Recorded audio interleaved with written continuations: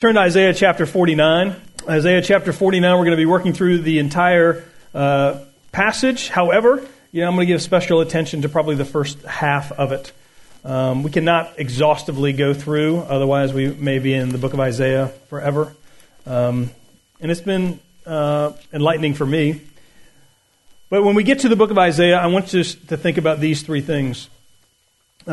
First of which is that here's what a prophet does in the Old Testament. So regardless of where you are in the New Testament or the Old Testament, when you get to a prophet in the Old Testament, prophets do these three things. This is from a man named Graham Goldworthy. He's a professor of Old Testament. He says this: the first is that a prophet identifies the specific ways that Israel or Judah has broken the covenant. So a prophet identifies the ways that that nation has broken the covenant through injustice and oppression, through insincere worship, through a syncretistic mixing of pagan gods with the one true God. And so the prophet comes and he identifies what the problem is. Secondly, a prophet does this: they pronounce the judgment of God against the unfaithfulness to the covenant. Now this judgment that God brings about because of the unfaithfulness to the covenant, it may be short term, it may be long term. And there's different layers of terms of judgment that we see. We see that sometimes the judgment is meant for just a time. It could be an exile. It could be the Babylonian exile. It could be the Assyrian exile. But then thirdly, a prophet does this. A prophet, they speak the message of comfort to the faithful, that God will yet save them completely, finally, and gloriously. Now that's also a layered approach as well, because what we find is that oftentimes when the prophet is giving his message, like in the book of Isaiah, he is prophesying to a people who will at one point be in exile in Babylon. And through the last few chapters we've read about, he is going to raise up a Persian king named Cyrus. He actually names him by name. And that Cyrus, this foreign king, would actually come and liberate the captives out of Babylonian captivity and send them back to Jerusalem, back to the promised land. But there's also this other layering that's going on, that we see that there's this ultimate and this final salvation from an exile of sin and death that the prophet foretells. And what he's saying is that someday in the future, there will be one who will come, and we call that one the Messiah, the promised one, or the Christ in the New Testament, the anointed one. And he will come and he will bring with him an eternal peace, an everlasting kingdom. And then Isaiah calls him the Prince of Peace. That's where we are in the book of Isaiah chapter 49. So as we think about Isaiah 49, we are in this passage that is known as one of the servant songs. Now, many of us are aware of Isaiah 53, and we read that oftentimes at Easter, Resurrection Sunday, and Good Friday, about the suffering servant. But there are actually 4 passages within the book of Isaiah that detail the suffering servant, or we would describe them as the servant passages in Isaiah, talking about this coming kingdom, this coming king who would establish an eternal kingdom. And we read about it in Isaiah 42, here in Isaiah 49, verses 1 through 6, Isaiah 50, 4 through 7, and then again in Isaiah 53, most of it. But that's where we are. So we're going to talk about the idea of Jesus being the servant that is foretold in the book of Isaiah, but there's a lot. So because it's a lot, I'm going to keep you seated as we read all of Isaiah chapter 49. So hear the word of the Lord.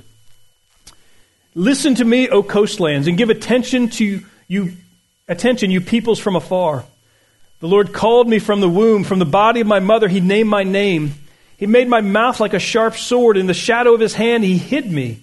He made me a polished arrow. In his quiver, he hid me away. And he said to me, you are my servant, Israel, in whom I will be glorified. But I said, I have labored in vain. I have spent my strength for nothing in vanity. Yet surely my right is with the Lord, and my recompense with my God. And now the Lord says, he who formed me from the womb to be his servant, to bring Jacob back to him, and that Israel might be gathered to him. For I am honored in the eyes of the Lord, and my God has become my strength. He says, is it too light a thing that you should be my servant, to raise up the tribes of Jacob and to bring back the preserved of Israel? I will make you as a light for the nations, that my salvation may reach to the end of the earth. Thus says the Lord, the Redeemer of Israel, and this Holy One, to one deeply despised, abhorred by the nation, the servant of rulers. Kings shall see and arise, princes, and they shall prostrate themselves because of the Lord who is faithful, the Holy One of Israel who has chosen you. Thus says the Lord, in a time of favor I have answered you. In a day of salvation I have helped you. I will keep you and give you as a covenant to the people, to establish the land, to apportion the desolate heritages, saying to the prisoners, come out, to those who are in darkness, appear. They shall feed along the ways. On all bare heights shall be their pasture. They shall not hunger or thirst, neither scorching wind nor sun shall strike them. For he who has pity on them will lead them, and by springs of water will guide them. And I will make all my mountains a road, and my highways shall be raised up. Behold, these shall come from afar, and behold, these from the north and from the west, and these from the land of Syene. Sing for joy, O heavens, and exult, O earth. Break forth, O mountains, into singing. For the Lord has comforted his people, and will have compassion on his afflicted. But Zion said, the Lord has forsaken me. My Lord has forgotten me. Can a woman forget her nursing child, that she should have no compassion on the son of her womb? Even these may forget, yet I will not forget you.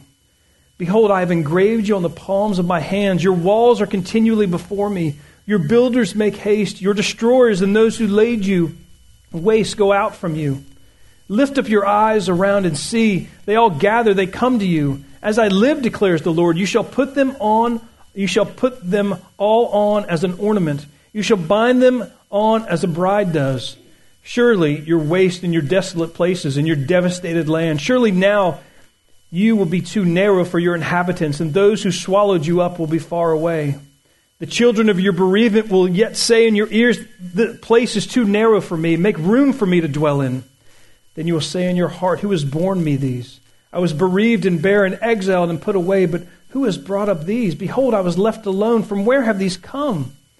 Thus says the Lord God, behold, I will lift up my hands to the nations and raise my signal to the peoples. And they shall bring you your sons in their arms, and your daughters shall be carried on their shoulders. Kings shall be your foster fathers, and their queens your nursing mothers.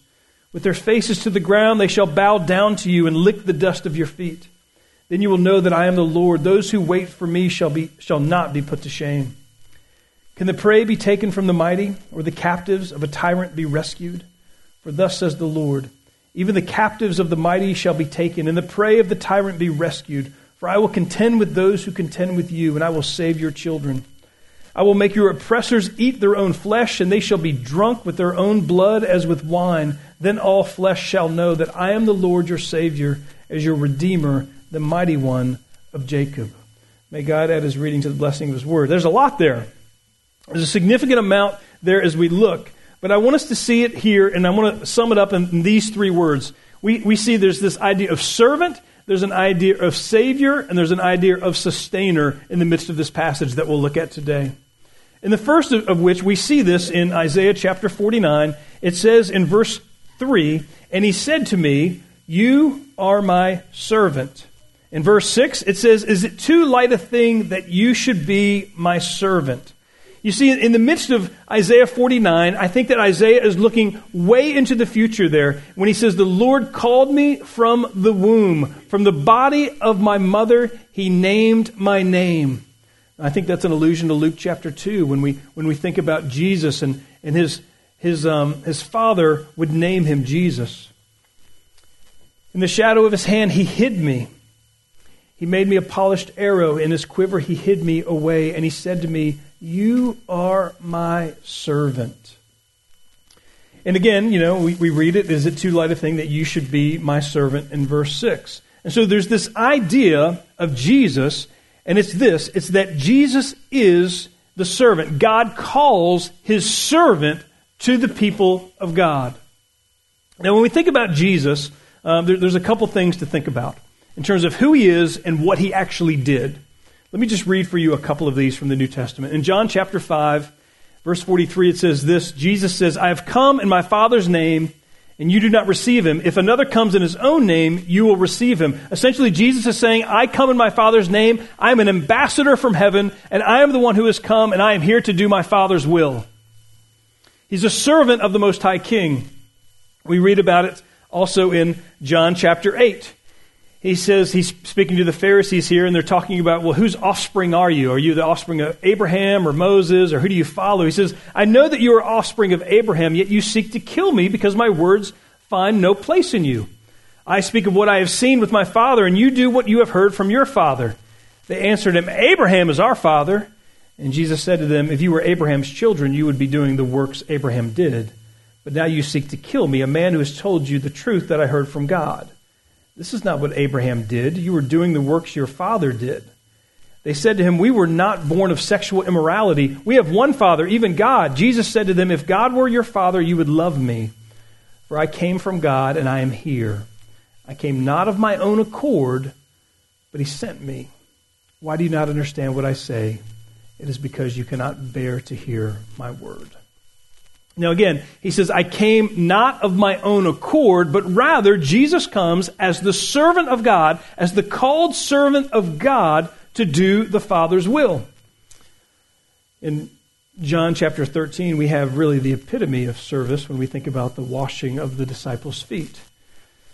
During supper, I'll just start it in verse 3. Jesus, knowing that the Father had given all things into his hands and that he had come from God and was going back to God, rose from supper. He laid aside his outer garments and taking a towel, tied it around his waist. Then he poured water into a basin and began to wash the disciples' feet and to wipe them with the towel that was wrapped around him. He came to Simon Peter, who said to him, Lord, do you wash my feet? And Jesus answered him, What I am doing, you do not understand now, but afterward you will understand. Peter said to him, because Peter can't be quiet, you shall never wash my feet. And Jesus answered him, if I do not wash you, you have no share with me. And then Simon Peter said to him, Lord, not my feet only, but also my hands and my head. And Jesus said to him, the one who is bathed does not need to wash except for his feet, but is completely clean. And you are clean, but not every one of you. Now, again, Jesus washes the disciples' feet as a symbol. So the question becomes, as Paul in 1 Corinthians 11:1, he says, follow me as I follow the example of Christ. Well, what is the example of Christ to us? The example of Christ to us, and even the prophecy in Isaiah is this, is that Jesus is called by God to be a servant. To serve. Now, as I look at that, I'm in awe at a myriad of places here. First of all, thinking that Jesus, the God of the universe, and this is what Philippians 2 is about. When God shed his glory and came, and he calls us to be servants of one another. He calls us to love one another. And the difficulty right here, and this is, as God calls his servant Jesus, the application point for us is, what do we serve? Who do we serve? Quite frankly, who are you serving today? And is your master good? Is what you are serving worthy of your service? Is what you are serving something that will last forever? Is what you are serving something that will be with you eternally? The question arises, what do you serve? Now, when I think about serving, and I think about, children and they talk about what they want to be, like there's no small child that when I ask them what they want to be when they grow up, nobody says, I really want to be a servant. Like I long to serve and to help other people in the midst of service to another. Rather, you hear children saying, like, quite frankly, I want to be like Captain America, right? Like I want to be, the hero. I want to be in charge. I want to lead. I don't want to serve. I want to be in charge of all things. And yet our Savior washes the feet of the disciples.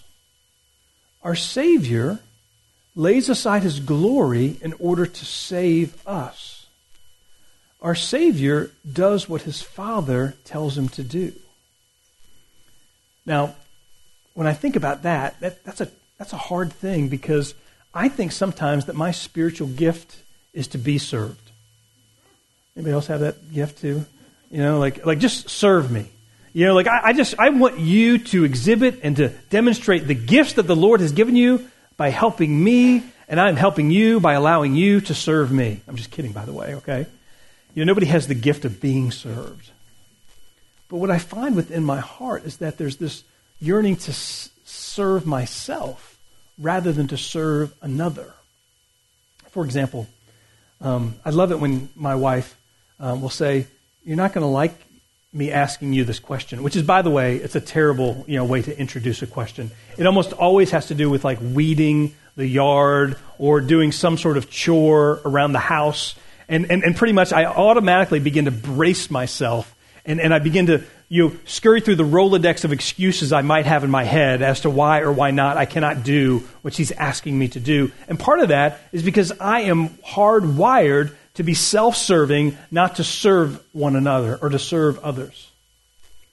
And the question becomes, why is that within my heart? Do I push off those who ask me to serve or even push off wanting to serve others rather than just wanting to serve myself?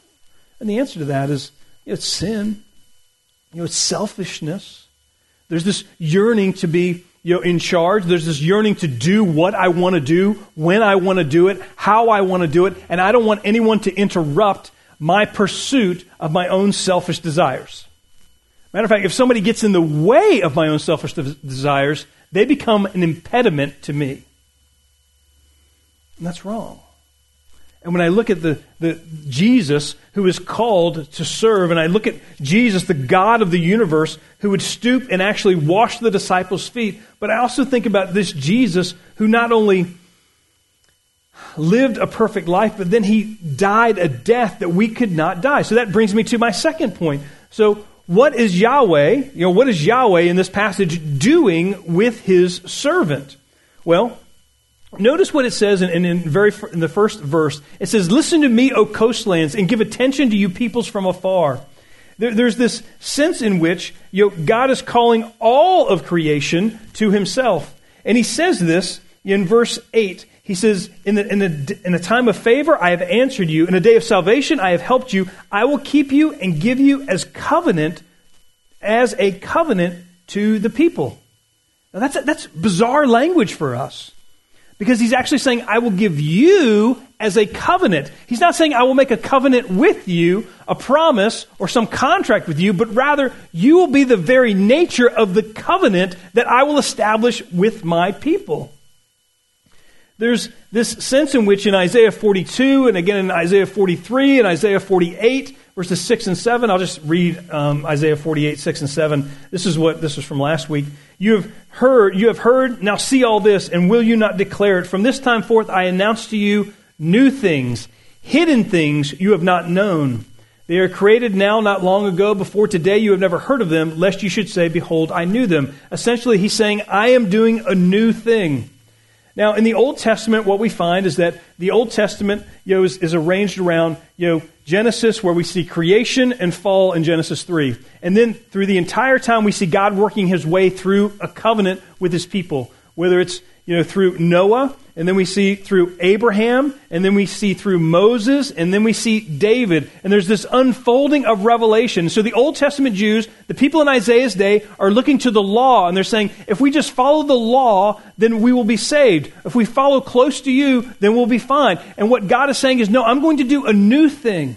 I'm going to bring a new covenant. And everything in the Old Testament, every article of clothing that the high priest wore, every article of furnishing that was in the temple, all of that is prefiguring or foreshadowing this Messiah.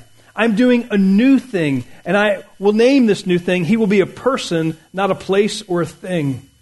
We read this in Hebrews chapter 9, verse 15. He says, therefore, he is the mediator of a new covenant, so that those who are called may receive the promised eternal inheritance, since a death has occurred that redeems them from the transgressions committed under the first covenant.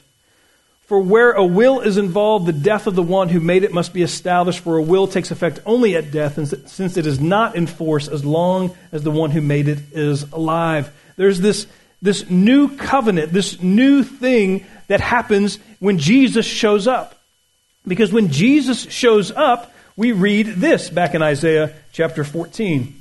We read that he will be a covenant to us, a covenant to the people, to establish the land, to apportion the desolate heritages, saying to the prisoners, and this is really what he's calling, come out to those who are in darkness, appear. Now, what is the darkness that Isaiah and then Jesus is referring to? That darkness is the darkness of sin, the darkness of us, our own selfishness. The sin, the flesh, the devil, and the world, calling us out of the darkness and calling us into the light. Jesus actually says, I am the light of the world. And what is he the light of the world for? He's the light of the world because he reveals sin, and he actually takes us out of the sinfulness of our own self, and he calls us to be a servant of God. That's what Jesus does when he says, I'm making all things new. I'm recreating. Now, when we look at this, some of these things should happen. When God calls us out of darkness, he will feed us along the ways. On bare heights shall be their pasture. Essentially, this is almost Psalm 23 type of language right here. They shall not hunger or thirst, neither scorching wind nor sun shall strike them. For he who has pity on them will lead them, and by springs of water will guide them. And I will make all my mountains a road. And so in the midst of this, in the midst of coming and believing in Jesus, in the midst of believing the gospel message, and really the gospel message is believing and trusting in Jesus, that he is my substitute, that he is my Savior, that he is my prophet, priest, and king, and that when he dies on the cross, all of my sins are substituted to him, and the righteous wrath of God befalls my sin upon the cross. And his righteousness is then credited to my account, so that I become justified, which means to be declared righteous by a holy Father. That I am then starting the process of sanctification. I am adopted into the family of God. This is what the gospel is. This is the good news. From an enemy of God to a child of God. I mean, that's what happens to us in terms of who we are. From an enemy to a child. And when we believe that, when we believe and trust in Jesus, then we can have peace in the midst of knowing that we are sinners. I love doing baptisms, and I love doing baptisms of children. One of the things I didn't say, in part because Annabelle was being a little fussy, was this. Allie, what a sweet, sweet baby. She's a stinkweed born in sin. And Annabelle and Jackson are the same way. And they need to be redeemed by the blood of the Lamb. They need to trust and believe in a Savior. And so when we baptize a child, we look forward to the day and we say, this child is a sinner that desperately needs the grace of the Lord Jesus Christ. And he is our Savior. So we look forward to the day when Allie will stand up here and declare her affirmation of the vows of membership, declaring that she is a sinner in need of a Savior, and that she will trust and believe in no one else for her salvation except for the Lord Jesus Christ. That's what the Lord God is doing. In the midst of sending his Savior, calling his servant, sending him as the Savior of the world, we also think about this, is that the Savior not only saves us, but then he sends the sustainer to us in a moment of doubt and unbelief. There is a portion of Isaiah 49 at the very beginning that should be balm to your soul and should comfort you greatly. In verse 3 it says, "And he said to me, you are my servant, Israel, in whom I will be glorified. But I said, I have labored in vain. I have spent my strength for nothing and vanity. Yet surely my right is with the Lord and my recompense with God." There's this difficulty there because sometimes, and I don't know about you guys, but I'm almost positive this is the case. If you are a mother or a father or a grandparent, or you're a child working in school, or if you have a job, if you have any relationship, do you ever feel like your labor is in vain? That everything that you're doing right now is for nothing. You feel like you are the writer of the book of Ecclesiastes, and you are doing nothing but chasing after the wind. I know that there are parents who have seen children who have strayed from the faith, and they think about this and they go, Lord, did everything that I pour into that child, is it all for naught? Is it all in vain? I've heard pastors this week, even in the midst of COVID and everything else that's going on. I'm on a listserv among other PCA pastors, and one of the guys was talking about some of the difficulties they've had in their church, and essentially it was almost their cry of their heart, saying, I just feel like I'm spinning my wheels. You ever feel like you're stuck in the mud and your wheels are just spinning and you can't get out and you can't get out and you can't get out, and the harder you spin, and then you get out to like fix it, and all of a sudden you're like, hey, give it a little gas, and you just get mud in your face. You ever felt like that? The pastors, the listserv that that I'm a part of in the PCA, they were talking about this, and let me just read a couple of these. One pastor said he had people who were leaving his church. They sent him this note. It's always nice to get a note like this. We are leaving the church because you asked us to wear a mask for 15 minutes on Sunday. So one pastor got. He goes, man, what am I doing? Another person wrote this. This is a group of pastors. Thank goodness it's not the one pastor, right? This is a group of pastors.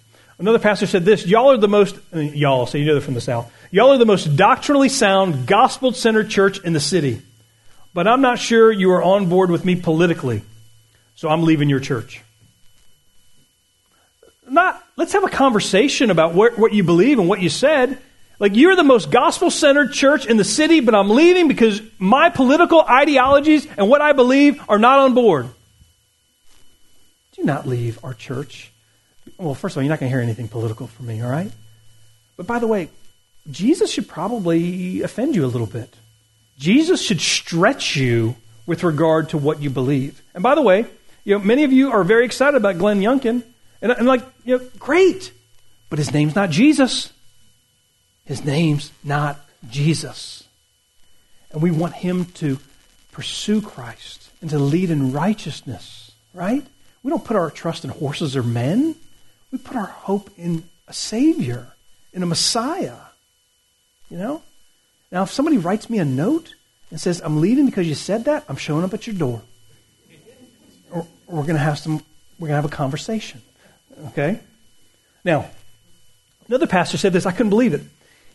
Another guy said, I'm leaving because you don't support the Second Amendment. The pastor said, which I do, but I've never spoken about it from the pulpit. He goes, I'm not sure what I'm supposed to even say from the pulpit anymore. Another one said this, I'm leaving because I don't like you. The pastor responded, shoot, I don't like me either. So at least we're on the same page on that one, Another one said this, a friend who's a pastor told me that a family left their church because they visited the local megachurch and there was an area where they had a vending machine with king-size candy bars for the kids, all for free. The guy said, free king-size candy bars? How can we possibly pass that up? Isn't that crazy? A candy bar. They're saying, where is the theological sensibility? Where's the sense of community? Where's the sense of covenant? And they're like, free candy. Free candy. That's incredible. It's incredible. So these pastors are writing and they're going, but am I just spinning my wheels? Is my labor in vain? What am I doing? Sometimes in the midst of this, we feel that way. And sometimes the Lord in his providence allows us to see fruit that will happen after a long period of time. Like we will work and work and work, and sometimes we'll actually see fruit. I remember a story in the early 19th century where a pastor was called to be a guest preacher at a small country church. But in the midst of that small country church, there was a huge snowstorm. And so he rode his horse out to the church, and he said, but I'm going to be faithful. I'm going to deliver a sermon. And so he showed up and he began to deliver the sermon, and he delivered the sermon to one person. One person. And he was a young pastor. He said, I'm going to give it my all. I'm going to preach. And so he preached a sermon. He preached as he would to anybody, to thousands of people. And then he prayed. And then when he looked up from prayer, the guy was gone. Didn't even stick around. The one guy did not even stick around. And the pastor was like, oh, well, time to go. And so he got on his horse and left. 30 years later, this elderly pastor is coming in and he's preaching at a church in a city. And he's greeted by the pastor of the church. And he says, I've always wanted to meet you. He said, do you remember preaching a sermon to one person in a snowstorm? And he goes, yes, but that guy left. He goes, I was that guy. He goes, well, why'd you leave? He goes, I had to leave because I had obligations with my family to get back and feed. But I want you to know that the gospel took root in my life. And I gave myself to Jesus that day. And I now pastor a church. And I have seen many, many people come to faith in Christ. And so there's this sense in which gospel fruit deferred was just joy to his soul, to this old pastor who said, man, I'm so glad I preached the gospel to that one person in a snowstorm. But there's other times where we're not given deferred fruit. We just don't know if it'll ever take root. The call to being a servant of Christ is to be faithful, and you don't know what the end result will be. There's a story that Eric Alexander, a Scottish pastor, describes. And he said one of the most godly men he had ever met wanted to be a missionary. And he became a missionary for 20 years in Morocco. And this is back in the probably turn of the 1900s, right? He went to Morocco for 20 years.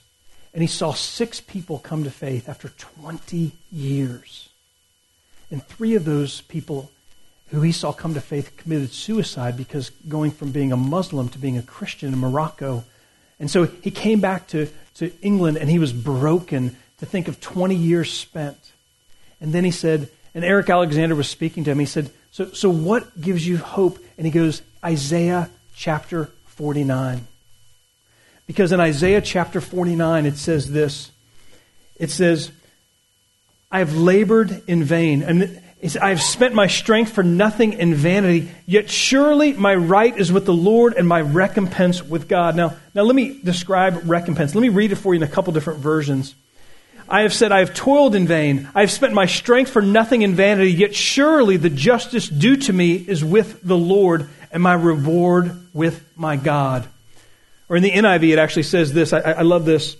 I think it sounds a little bit better. It says, but I said, I have labored to no purpose. I have spent my strength in vain and for nothing. Yet what is due me is in the Lord's hand, and my reward is with my God. Now think about Isaiah chapter 49, verse 4. What it's saying there is it's saying the servant of the Lord of Israel. Now this is the prophet speaking, but I think this is also talking about the Messiah who thinks this way. There are times, even on the cross, when Jesus says, Lord, if you will, take this cup from me, but not my will, but yours be done.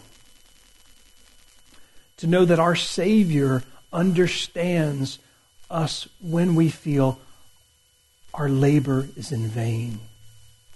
Like Jesus actually comes close to us and sustains us. He said, that missionary to Morocco for 20 years said, this is the hope that I have. The hope is that I will be with the Lord, and that what is due me is in the Lord's hand, and my reward is with my God. Or we could say, my reward is God through Christ. It's hard. Life in this fallen world is difficult. And there is this sense in which we long to be with our Savior. I was talking to somebody out in the narthex, and they were talking about an upcoming surgery. And he said the worst thing that could happen is if I die. And I said, yeah, but if you die, you win. If you die, you win. I say, because you get to be with Jesus, and you don't have to be in the midst of this turbulent, world anymore. And he said, that's right. I win. The beauty is that our recompense, our reward is with our God. And we must trust that the one that we serve is good, will do good, and will always keep his promises. So brothers and sisters, let me just close with this. As you think about what you're doing, how you are serving the God of the universe, every time you share the gospel, every time you give help and compassion to someone who needs it, every time you do it in the name of Jesus, your labor is not in vain. He actually says this because the people say in verse 14, the Lord has forsaken me. My God, my Lord has forgotten me. And in verse 15, he says, can a woman forget her nursing child, that she should have no compassion on the son of her womb? Even these may forget, yet I will not forget you. Behold, I have engraved you on the palm of my hands. Your walls are continually before me. When we think about who God is, when we think about the salvation that we have, We think about verse 26, that I am the Lord your Savior and your Redeemer, the mighty one of Jacob. Brothers and sisters, who do you serve and who will sustain you? Would you pray with me? Father, in the midst of feeling hopeless at times, Father, I pray, Lord, that the words of Scripture would be balm to our souls. Father, in the midst of feeling as if we are spinning our wheels, Father, I pray that we would run to your word and find hope. And Father, I pray that Jesus would comfort us, that his mercy and grace would pour forth from heaven, and that we would know that we are forgiven and loved and never forgotten, never left alone. Father, help us. Increase our faith. We pray all these things in Jesus' name. Amen.